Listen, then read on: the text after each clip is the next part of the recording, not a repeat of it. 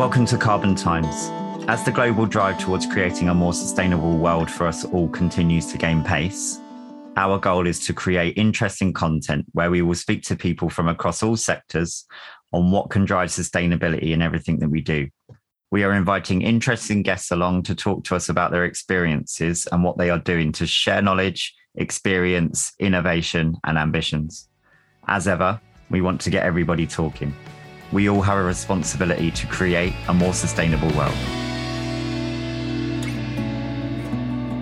We're Honest Mobile and we are changing mobile for good. So the first thing that we've done that's really different to the rest of the mobile industry is we've chosen to be carbon neutral from day one. So we don't think the tech industry as a whole does enough to acknowledge its impact on climate change. It emits more carbon dioxide than global aviation. And obviously, aviation has a pretty terrible reputation when it comes to climate change, but there's not really much conversation about it in the technology space. And it's growing, that conversation, but so is the amount of carbon they're emitting. So we just wanted to say from day one, we're going to be a carbon neutral mobile network. And we think that gives us a really powerful way to cut through the market.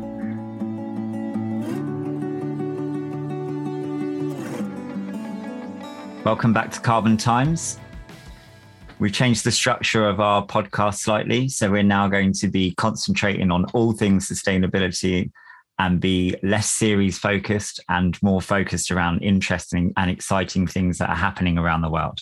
So with technology accounting for around the same amount of global emissions as aviation, today we are discussing the role of technology providers have in driving better performance and managing their own emissions from their activities. So we are delighted to be joined by Andy Aitken, the founder of Honest Mobile. Welcome, Andy. Could you introduce yourself to our listeners and tell us a little bit about Honest Mobile? Absolutely. Thank you for having me on the show. So my name is Andy and I'm one of the two co-founders here at Honest Mobile. And we are the UK's first net zero mobile network, which is why we're here. And we're also a B Corp, which I think is a great new movement of businesses, which I think we'll probably talk a little bit as we get into the session today. But we've been growing Honest Mobile for the last 3 years, and we're really starting to motor now and finding a lot of interest in the sustainability space. And honestly, not much else being talked about in the space either, particularly from a sort of telecoms perspective within technology as a whole. Excellent. Some really interesting points immediately jump out of that. So the world's first net zero phone operator. So I guess I'd love to start with a little bit around what that means, how proud you are of that. I'd imagine that's quite a statement to make. It is quite a statement to make. It's one of those statements that comes back to what's net zero, which is a separate question, which we might well get onto. So we're a mobile network, and I guess just 30 seconds on how mobile networks work, because that will underpin quite a lot of what we talk about today. So there's two types of mobile networks that people in the UK will be familiar with. So the first are the big operators that own all of the masts and the infrastructure around the UK, and they pay the government lots and lots of money to use the radio waves around the country. So they're EE, O2, Three and Vodafone, so those big names that you've all heard of. And then there's a smaller set of operators called virtual operators, of which we're one.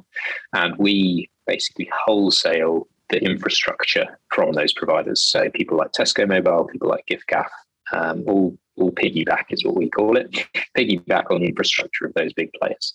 And we're one of those smaller players. And what we decided very early on, as we were setting up the business, Josh, my co-founder, and I, we decided we wanted to do two things. We wanted to be what we called at the time carbon neutral, and we wanted to be a B Corp. And we looked at all of the things in our supply chain around our carbon footprint.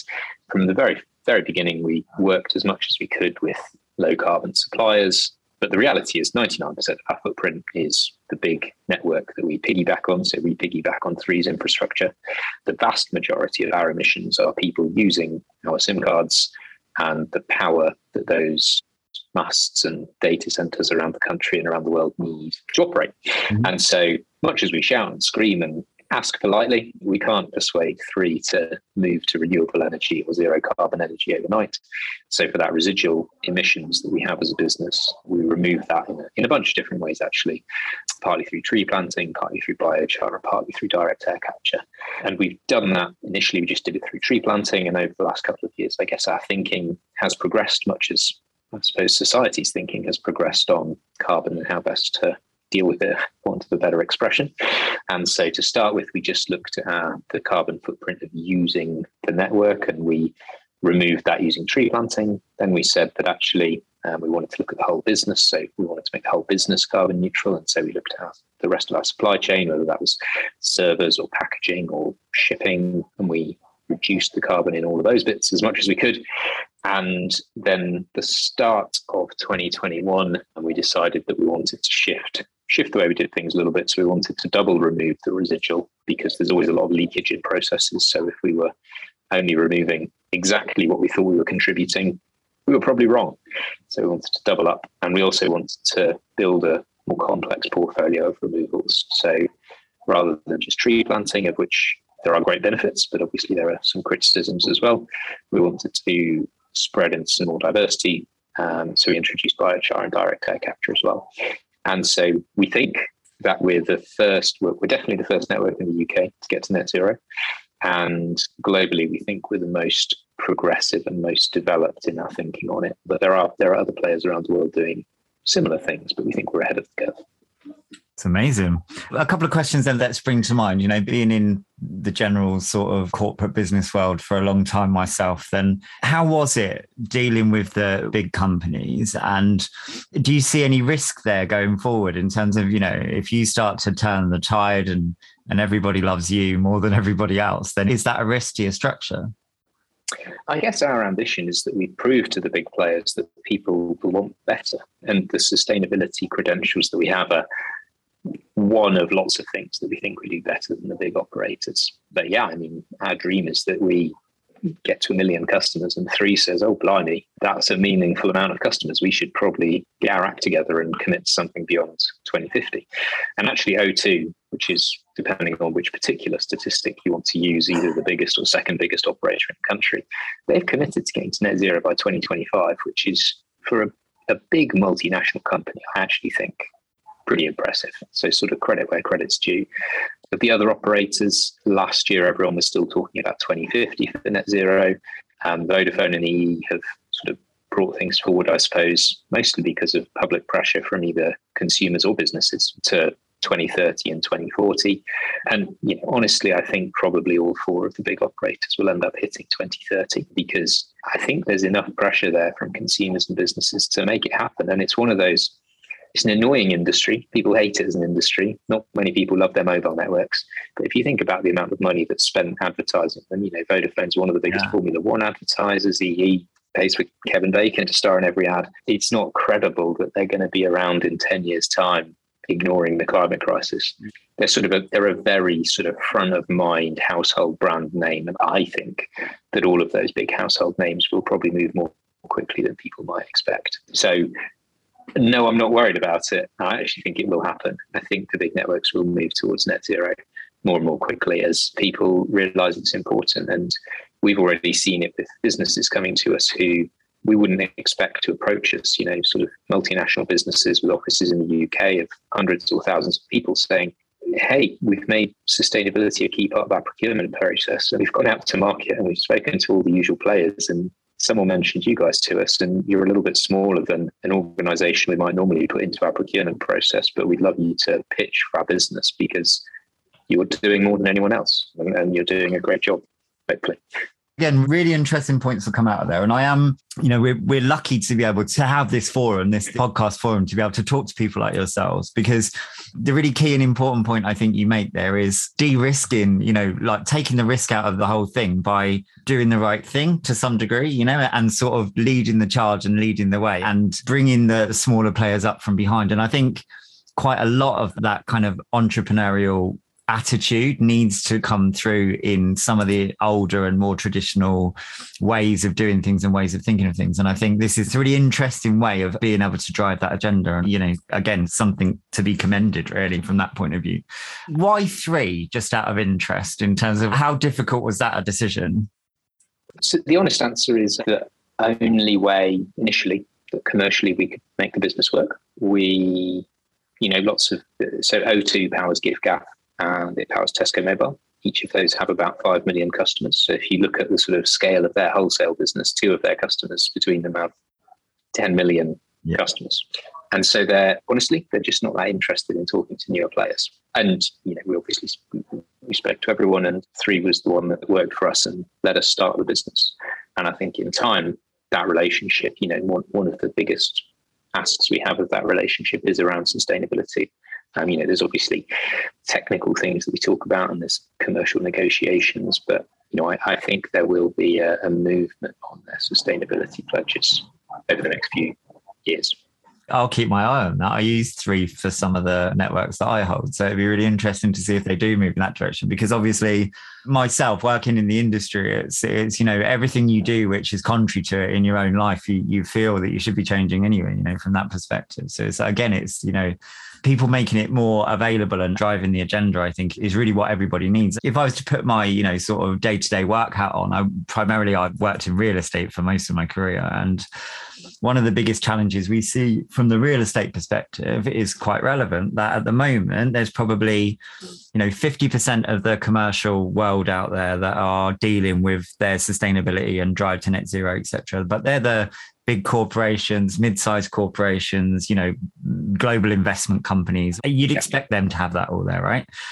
But that leaves 50% of the market, which most of the advice that they need today is inaccessible because they can't go to the big kind of 6 consultancies who are the people driving the message through the corporates to get that advice. It's too expensive. It's inaccessible. So I've mentioned on in a couple of podcast conversations around our industry needing to do that, needing to simplify the process, simplify accessibility, simplify the knowledge and the information so it's more accessible to everybody, because otherwise there's no point us sitting there thinking we all want to get there, but knowing 50% of the market can't.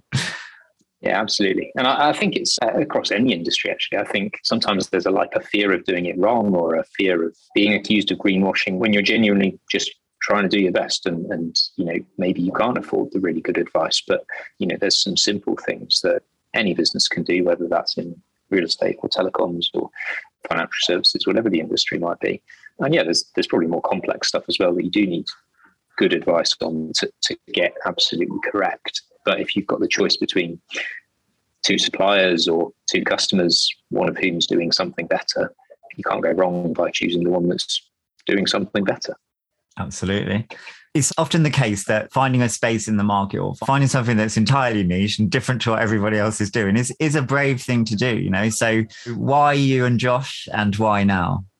Well, I guess we set the business up back in 2019, and it was kind of, I suppose, the peak of businesses like Monzo and Bulb's success. And I still consider Bulb a very successful business despite what's happened to it. It built a brand around sustainability and making it really accessible to people. And, people literally argued and fought over referral codes to get a £50 bulb credit. And span that back 20 years and said people would be fighting over signing up to green energy, I think you'd have got some funny looks. So I think Bulb's actually done a really incredible job pioneering that space. And there's obviously other businesses that are still in business, like Octopus, that have also created really big businesses built around brand and sustainability. So when we were setting up, we wanted to build a business with a great brand in an industry that people hated. That was really what the genesis of the business was. It was actually, I switched mobile network and it all went wrong, and it was a horrible experience. And I spent about 3 hours on hold. And I was complaining to Josh about it in the pub, who also worked in telecoms. And we went on Instagram, and someone had Instagrammed a picture of their Monzo card whilst they were skiing. And we were like, that's the picture you chose to Instagram whilst you're skiing on holiday. Like, what an unbelievable brand has been created that's what someone chose to turn the picture of. And we thought if you could create a brand that people loved in telecoms, there must be a really exciting business there. And actually, sustainability wasn't a core part of what we thought would be front and center of our brand. We wanted to be carbon neutral and we wanted to be a B Corp because they were both things that I'd seen a lot in my previous. So I'm a former accountant.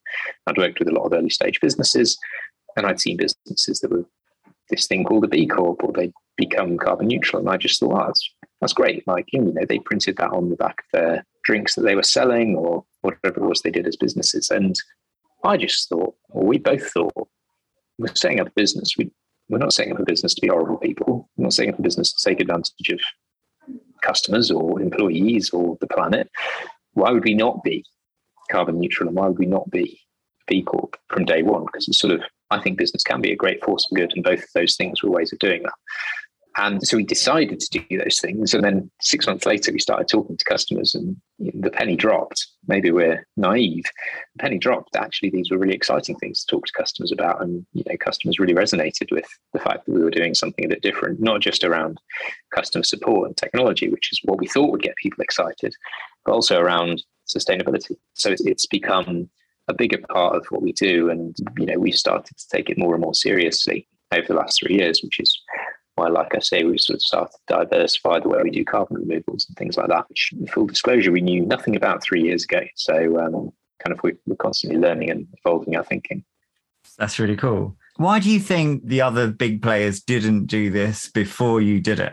Or does it take someone like you to do it before they are doing what they probably know they should do anyway, right?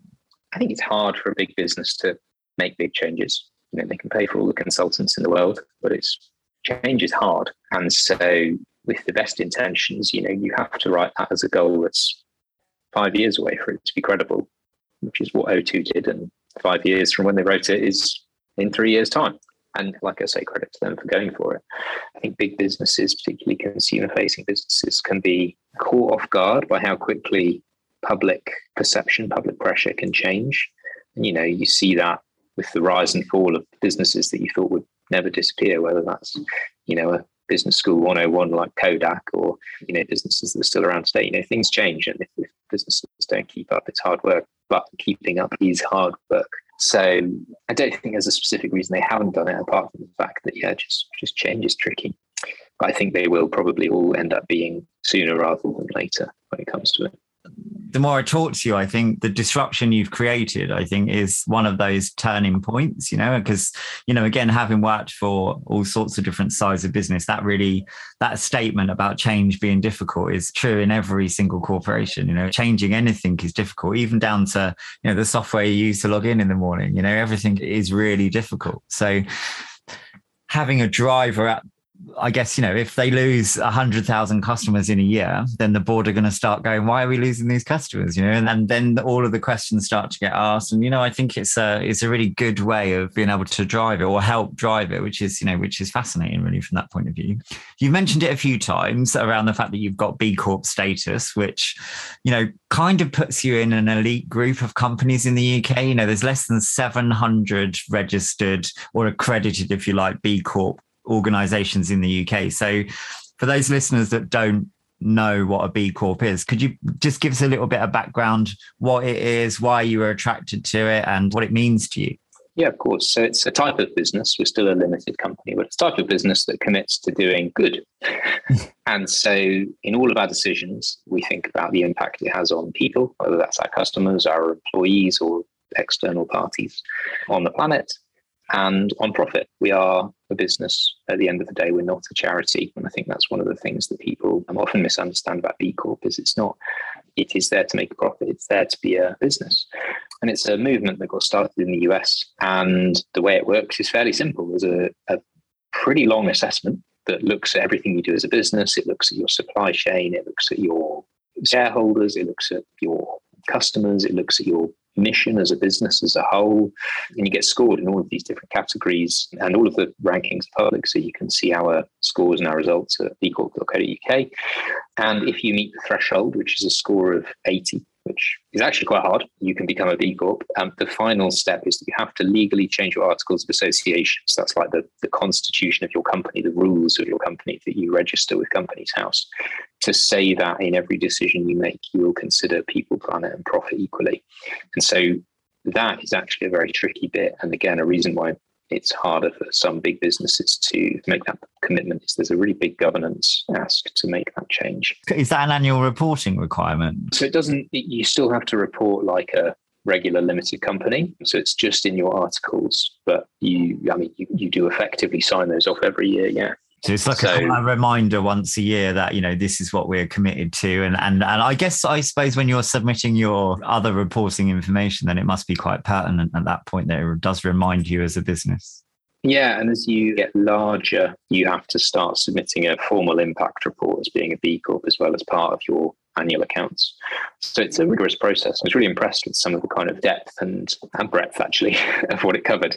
And again, when you sort of think about something, we decided to do it very early. So it was literally like day 3 of being a business. We went through the survey, and that helped us to build the business in a good way from day 1. We hadn't necessarily thought about what our parental leave policies were going to be as a business founded by 2 20-something guys.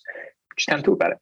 But the reality is, having that thought about before it's a pressing matter is a good thing. And then it's a question of not just do you have one, but what's on there, like how generous is it, who's included in it. So it was a great sort of framework to use to build a good business, and we used that very early on. But if you take that to a business with 10,000 people and public shareholders and all sorts of things, and you say to them, we're changing all of our policies and we're changing the legal structure around how we operate, which means that we're no longer going to be solely motivated by a profit motive in everything we do. It's quite a big ask. Yeah, definitely. But one that lots of big businesses have done, and lots of institutional shareholders are shareholders in businesses that have done it. And there's a sort of, shareholder primacy still rings true for a B Corp. Yeah. It's just that your shareholders might want you to also care about the planet and people, not just profit. And yeah, there's some very big institutional funds that now say ESG is front and center of everything they invest in. And, that makes a B Corp business a perfect investment for them. We're increasingly seeing and hearing from everyone that we talk to, that especially, as you go up the corporate ladder, that access to finance and debt are going to become far more difficult if you don't have a decent ESG strategy and you're able to really shout about what you're doing. Yeah, absolutely. So everything's tied up with it as we go. So I mentioned earlier, that for me, working in the industry, I can really align to a lot of what you're talking about and a lot of what you're doing. But I would imagine you don't only want to attract, sustainability professionals to use Honest Mobile and be on board with you guys. And that's not your only selling point, I appreciate. So what are you doing really to attract personal customers if we start there? So I guess we sort of look at telecoms as a whole and we think there's a load of trust missing. So if you ask most people what they think of their mobile operator, they sort of pull a funny looking face at you. And it's not that anything's necessarily gone badly, but there was that time they went to America and they forgot about putting the right bolt on and they got charged 100 quid. And there was that time they had to phone up to change their direct debit and it took 2 hours and it was just a pain. And there was that time they discovered that they were still paying 80 quid a month, even though their 24-month plan had finished 24 months ago, and they could have been on a plan that was 20 quid a month. And there was that time they discovered that they only used 4 gigabytes of data a month and they were paying for unlimited data. And it's just this, once you get into it, this list of things that people are just annoyed about. And so what we've tried to do is sort of flip all of that thing on its head. And so we've made everything super easy to access in an app, which I think is what people expect these days. And what is quite revolutionary, which sounds stupid, is that you can see your past usage. So you don't suddenly worry about moving down to a smaller plan. If we see you're paying for an unlimited plan and you're using a couple of gigabytes a month, we'll tell you and we'll ask you to move to a smaller plan to save you money. And we will let you do all of your account management stuff, join, leave, switch plans, switch up a plan, switch down a plan, all in the app yourself, so you don't need to talk to us, which means that if something has gone wrong or you do need some help, our support team will talk to you in about 15 seconds, which is test it out. They really are there. And so it's just a much better experience as a customer. And so we don't focus, as you say, just on the sustainability piece. It's around being better and doing things right. So having great customer support, having great pricing, making it really easy to do things that perhaps if you're a bit less savvy with technology, you might be a bit nervous about. But by having a great support team there, you can really help people out. So it's about sort of looking at everything that's, I suppose, wrong or annoying or broken in telecoms and just trying to do the right thing for the customer. And a lot of those things are where traditional networks make lots of money. So if you pay for unlimited data and don't use very much, you're a dream customer for one of those big networks. But for us, we'd rather have you pay less and be happier and not feel like you're being ripped off, because you're not being ripped off. And, then we think you've got a happy customer who will stay with us a really long time. Sounds like the whole B Corp thing in terms of, the way you phrase it being enabling you to be a good business seems like that makes it good for business in its own right.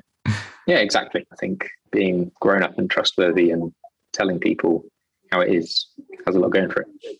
So then if we move on to your activities in the business world, just from talking to you there, I see There's a couple of challenges that you're even aware of yourself. The one for change, that'll be the biggest challenge, I would imagine, one that you'll come up across all the time. I can see really positive things in terms of alignment to organizations' ESG strategies, etc. You'll also, I would imagine, from time to time come up against a procurement barrier, where you mentioned the organization that you're engaged with already, where even a side comment from them is, we don't normally, engage with organizations of your size before. I've been there myself, where, you'd be perfect for the contract, but the procurement rules, let's say, for example, that the contract's worth £10 million over 5 years, that if your revenue isn't at least double that within the same period of time, then, you can't even apply for this. So how are you attacking that, I guess, to some degree? Or are you aiming somewhere else in the market, or are you going for the big ones? No, so we certainly are going for the big ones. I guess, the reality is there's going to be some of those red lines that no matter how well you fit otherwise, some things you just won't be allowed to get involved in. So, those massive enterprise customers, hundreds of thousands of users, would be a push for a procurement process for us right now. But where we found a great sort of middle ground at the moment is, businesses with 100 to 1,000 people who haven't necessarily been a particularly exciting target for a Vodafone to go after, say, and where they've not had an account manager in the past, and or worse, they have had an account manager, but they have to do everything through that account manager. So if someone's, needs their SIM replacing because they've lost it, you have to email your account manager, and then it takes 3 weeks, and then a new SIM arrives. So we've kind of, I guess, similar to what we've done in the consumer world, we've made it really easy for an IT person or an office manager to manage the whole office's mobile plans. So they can view everyone's usage, they can upgrade people, downgrade people. We can even, people can opt into us doing that automatically. So we'll optimize it for them. So if they've got some low users, we'll automatically put them on our low plans. If they've got some high users, we'll automatically put them on our high plans. And so we can help to reduce bills. We can help to make it easier for that kind of administrator to look after everything. And we tick the ESG boxes that everyone else is really struggling with. And as we win more of those medium-sized businesses and large businesses, that's what gets us into the enterprises as well over time. Excellent. So again, if I put it back to my own mind, I'm working with a lot of the clients that we work with, I can see that strong alignment with an ESG strategy. It's kind of a no-brainer to some degree, right? If you're in the right space and you kind of put up any other mobile phone company and your mobile phone company, and it becomes a very difficult argument, doesn't it? Yeah, we think so. Our biggest challenge is getting in front of people who are looking. So that is one of the big problems, is people tend to be tied into long plans. And so if you're in a 3-year plan with everyone's renewal date in 24 months' time, you don't much want to talk to us right now. So yeah, those long contracts are just something we have to work around, put the renewal dates in the diary. The other thing we can do that, again, other people are less keen on is, because we know customers love us, we don't want to tie you into a 3-year plan. Right. So if you want to just put one SIM on today and then you join her in a couple of months' time, and gradually as all those 3-year contracts expire, you move people over. So it does keep things much more flexible than a lot of providers are willing to be. That's really good. So if we go into a little bit of depth and detail about yourselves as a company then, so because I think a lot of our listeners will be really interested, thinking about their own objectives, the objectives of the organizations they work with, there'll be listeners here that are mid-development of their own ESG strategies, or, helping to advise other clients on that kind of ESG strategy piece. So I think from looking at what you've achieved, you've made some really cracking decisions, that like the doubling down on the emissions in the fear that you might not quite get it right. I think that does really two things. One, it's, again, I use that word commendable, again, but also it makes it less challengeable going forward, doesn't it? That, you're very loud and proud about your credentials. No one can really dig into it and find little holes and gaps in it if you're going way over and above what you kind of get. So, that part of it is really good. How did you choose the methodologies that you've chosen to close your gap? So you mentioned biochar, you mentioned direct air removal and forestry, wasn't it? So afforestation, isn't it, is the other one. So those are your 3 core methods, if you like. So I'd be really interested to know why those, how you came about them, because you mentioned yourself, you're not technically minded in that field. Yeah, so we work with a Danish organisation actually called Climate with a K, which helped us to build that portfolio of removals. I was introduced to them by a friend who works in sustainability, And, they came and helped us look at what we were doing. And to start with, we were just doing afforestation. And they said that works, but there's some risks to it. There's some downsides to it. There's some challenges to it that people might present you with, or you might want to be aware of. And their approach is to help build removal portfolios for businesses. And so they walked us through the different methods and the different price points. And we came to a blend that we were comfortable with. And I think it's really important as a technology startup that we support technologies trying to fight the climate crisis. I think science can provide those solutions, but if no one's their customer, particularly not if someone who professes to be interested in technology and climate, then who is going to be their customer? So we wanted to be a direct air capture customer, even though it costs literally 100 times more per ton of removal. And so we can't afford to do very much of it. So at the moment, about 1% of our volume of CO2 is removed through direct air capture, but that costs us the same as 95%, which is afforestation. And what we've committed to is keeping our spend levels the same. So we'll continue to invest about 40% of our spend in direct air capture. And as that technology gets cheaper and cheaper and cheaper, over time, we'll be able to do more and more and more direct air capture, for instance. And as other technologies come along, which can help, we'll continue to add those to the portfolio as well. So I guess it's on the sort of steer and support of experts in the space. That's a team of proper climate scientists. And, we take their advice seriously. And it was also them that encouraged us to double remove on the basis that leakage and miscalculation is large. Mm-hmm. Everyone's working on averages in megatons and producing calculations in kilograms. Yeah. So rounding matters a lot. So yeah, that was part of the reason why we moved to double remove as well.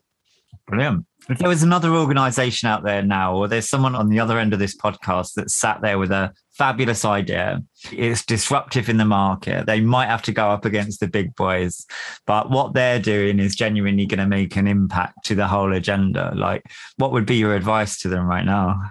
It's always tricky to come up with advice on these things. I'd say get started. Go and talk to those people that you think might be customers or might invest, and talk to them, get their feedback.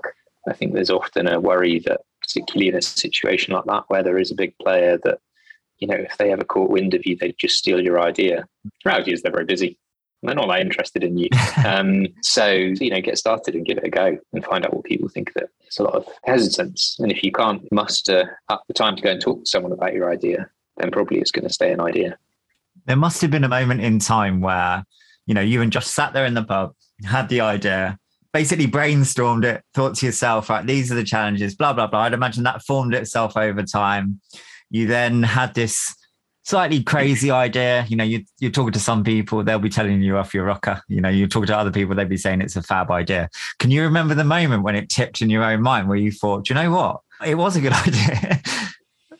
I don't think there was one penny drop moment, but the first time that a SIM card went into a phone and said honest in the top corner, that was quite extraordinary. And then there was actually, in the middle of lockdown, we'd set up this waiting list on email. We had, it was before lockdown, we'd set up this waiting list on email, and we'd got about 5,000 people who'd signed up to the waiting list. We'd been running it for a couple of months, and at some point we had to start selling stuff to people. I guess this goes back to what I said on, you just got to get started. But we sent out an email to 5,000 people, and we were sort of expecting absolutely nothing to happen. We got about 250 orders within about half an hour. We were like, genuinely waiting. People are interested, or are waiting, exactly. And so that was an extraordinary day. Yeah, actually thinking back, that was probably the moment where that was 18 months in, that was a while. But yeah, that was probably when it suddenly sort of dawned that maybe we had something. Yeah, I love that kind of thing, that kind of story where you feel like you just, finally at last, that kind of moment, it's brilliant. A couple of kind of closes then, I guess, before we leave.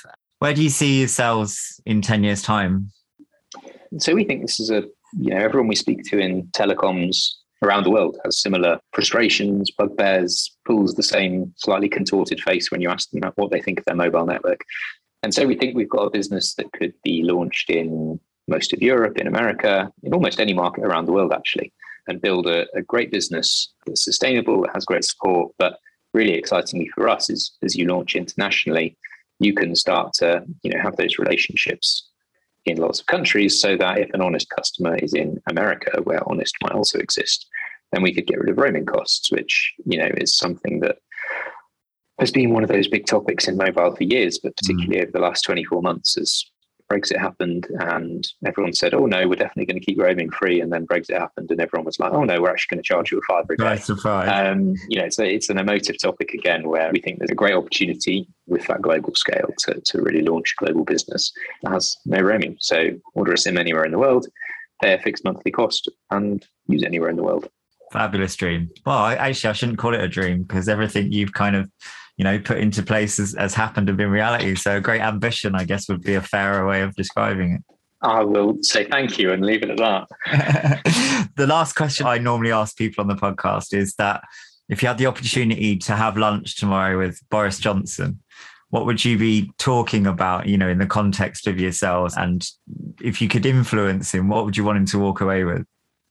I'm not sure how much we talk about, but probably I'd focus actually around B Corp at a sort of, national level. There's a movement to introduce what's called the Better Business Act, which is effectively writing some of the values of being a B Corp into company law to focus on protecting worker rights and people and protecting the planet. And so I think there's a great opportunity there for the UK to be pretty progressive. Many people would argue, not gone far enough, but we've been quite progressive when it comes to net zero commitments. We've got a fairly progressive interest in, supporting businesses. And I think there's an interesting opportunity to be very progressive around how businesses can be better. I said this earlier, I don't think there's many businesses that get set up today that go out of their way to be bad businesses. There's still some, don't get me wrong, but I think that's probably, starting to reflect more and more on older businesses as well. We see, big banks starting to think about going through the B Corp process that are, hundreds of years old and probably aren't people's favorite brands. I don't think it's about necessarily being a favorite brand. It's about, making the right decisions. Some people won't like all of those decisions, but better that they're making the right decisions with the right intentions than the wrong decisions altogether. That's what I talked to Boris about. Excellent. Well, I'm sure that would make for an interesting lunch, and hopefully in that context, you'd walk away with some inspiration around that. I think that's a really good thought and a really good idea. Okay, well, it's been genuinely fascinating and really, really interesting talking to you, Andy, inspired by what you guys are doing, genuinely. Well, thank you very much for having me. Awesome. All right. Well, I hope you enjoyed, everybody, and we'll see you next time on Carbon Times.